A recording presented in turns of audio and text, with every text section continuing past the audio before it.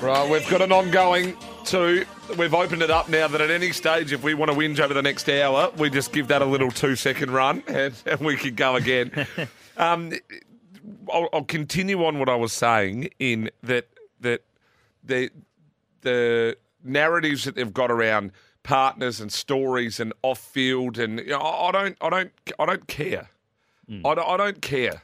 I don't need to hear from anybody else other than the player or to talk about the match in regards to cricket. It's turning into more entertainment and glitz and glamour of wags and all this, and good luck to them and their families and all of that. We don't need to hear from them. It's not part of the broadcast. Yeah, and players on commercials and things like that. Yeah. I mean, mine's in a cricket space. Tom mentioned last night on Layback with Betfair as well, and I think it's a very valid one that cricket continues to get in its own way as well. I mean, there are some archaic rules that logically should have been fixed a long, long time ago. I mean, this Sydney Test match, for example, as every Sydney Test match has been impacted by the weather. It happens every time there, and no one will ever be able to adequately explain to me how you go off for 3 hours for rain, you come on and play for 35 minutes and then take a 40-minute scheduled lunch break, which is not required because you've just spent all of that time off. Then you got the other rules where if it's wet, you won't come back on, but if it's that same level of moisture in the air when you're playing, you won't go off. It's a case of, well, you can't start in this, but it's not enough for you to stop in it. I'm like, well, can you play in it or not? And then the issue is, we've got all this time to make up. We're off for bad light at 4:30 in the afternoon. Why don't we turn the lights on? We're playing at the SCG. Ridiculous. And the counter argument is, oh, well, it changes the conditions of the game. I'm like, so you mean to tell me that a test match played over 5 days won't have changed conditions? Where you come out to bat in the morning and it's sunny and 32 degrees, and then at 4 o'clock in the afternoon it's overcast.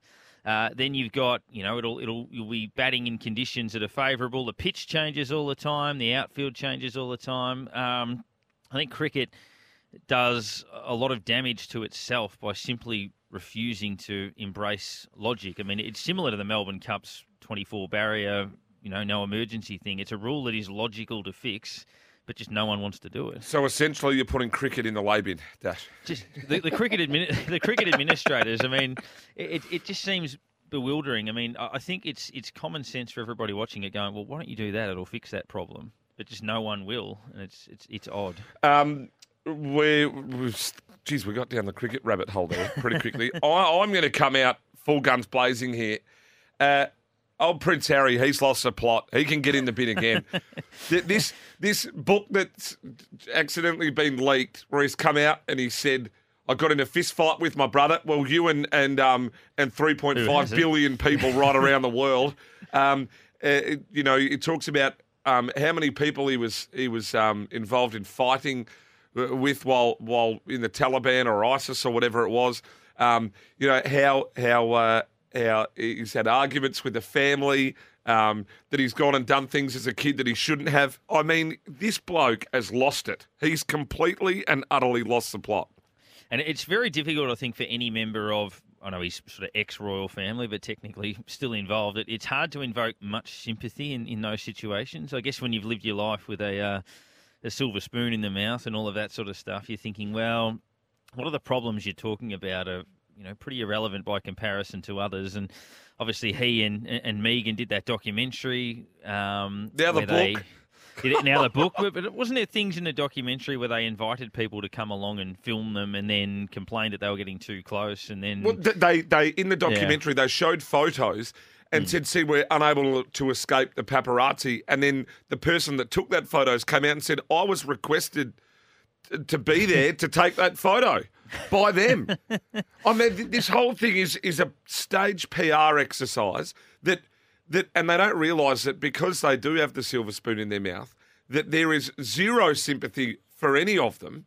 And to make it even worse is that they're whinging like they expect the public to feel sorry for them. Yeah, it's almost as if Harry's sort of sat there and gone, oh, what am I, 7th in line for the throne? I'm never going to be king, so I can just do whatever I want. And sooner or later, it's, rubbed a few people up the wrong way. And obviously, I know Megan being something of an outsider and that she's American and I think she's been married before and all of that sort of stuff. It's very different to Kate Middleton or even Diana, I think, when she started, although she rocked the boat as she went along. But, yeah, it's the royal family, I think, is already on the nose with Charles and all of that, but yeah, I can't imagine there's going to be too many people sitting there going, oh, poor old Harry. Want our privacy, release a doco, then a book telling everyone everything, and all it is you're doing it for money. You are nothing short of a greedy germs. And he'll often come out and say, oh, I still want a relationship with my brother. Then don't tell stories about belting the crap out of him then. Well, or him belting the crap out of you. Or him belting the crap out of you. Like, if you want to build a relationship, build a relationship. I belt the crap out of my brother, and he belt the crap out of me. That's for your brothers. That's right. I mean, we'd do that over the TV remote, let alone what are they worrying about? Whose polo pony they're taking out for the weekend? Like, give me a spell. Oh. Who gets the tickets to the opera that night? Yeah, or who's front row at Wimbledon? Who's got to sit 2 rows back? Who gets to meet Federer first? Oh, yeah, yuck! It's just disgusting. Hey, what else? Have you got something else for the lay bin? Probably looking at the situation around the Big Bash. Overall, I think a lot of the bowling and a lot of the standard of bowling can absolutely get in the lay bin. I think the decision from some captains as to sort of who's bowling late and how they're planning that, where, it might be the Renegades where they've got the likes of Richardson and Hussain up their sleeve, but it ends up being, someone with less experience like Will Sutherland bowling the last over. I think part of what we've seen with the batting has been a deterioration in bowling and a deterioration in tactics. So, yeah, it's good for the viewer, but I'm not sure it's all that smart. Yeah, the execution's been poor by some of them, and even the captaincy execution has been poor. I'm going to the rule that you can jump up and throw the ball up in the air that Michael Neese's catch, that can get in the lay bin. I mean, that's ridiculous. You could do that 10 times. That's silly. It's been silly for some time. Imagine if you hit it out of the MCG onto Jollymont Road, and the guy just starts hopping his way back into the stadium one at a time. So it's like hacky sack. It's one of those ones where it's a correct umpiring decision, but it's a bad rule. Bad rule. Yeah. It just, you can't hit a ball 8 metres over the rope and be out, I would think. No. It's ridiculous. Nothing short of it. Anything else catch your eye that you want to bin? Interesting one in tennis. I think I know we're going to have a chat to Steve soon, but the Nick Kyrgios versus... What are your thoughts on this comment? I know some people will put it in the lay bin, but Nick Kyrgios saying, I've had a big year, I want to let my hair down on New Year's Eve, as his reason for not playing in the United Cup for Australia. Nick. No, well, this is the whole thing. Nick will come out, Nick will come out this summer, and he's got his PR agent, their publicists and all this and all that, and he'll be Mr. Nice Guy. He'll do something that'll be public looking and try to get everyone to fall in love with him again, and then he'll go back to being himself, which is all about himself, up himself. Now, there's 2 arguments to it. He's box office, he's blockbuster, you want to go watch him, but that's because he's got a fuse as long as my small finger. Love watching him play, just never been a fan.